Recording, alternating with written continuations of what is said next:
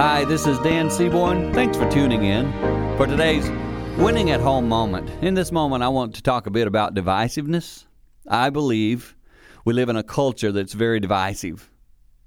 I believe that we are seeing more and more groups who say, well, that's them and we're us.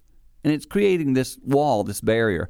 I'm really big on trying to make sure we don't do that. I don't classify people in groups, partly because I think when we do it, we segregate people, and I don't think that's healthy.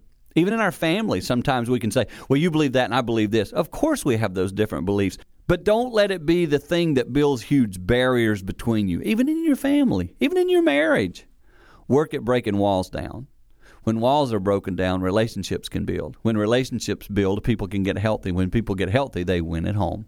That's a tip, helping you grow with your family. For more tips like this, simply hit our website, winningathome.com.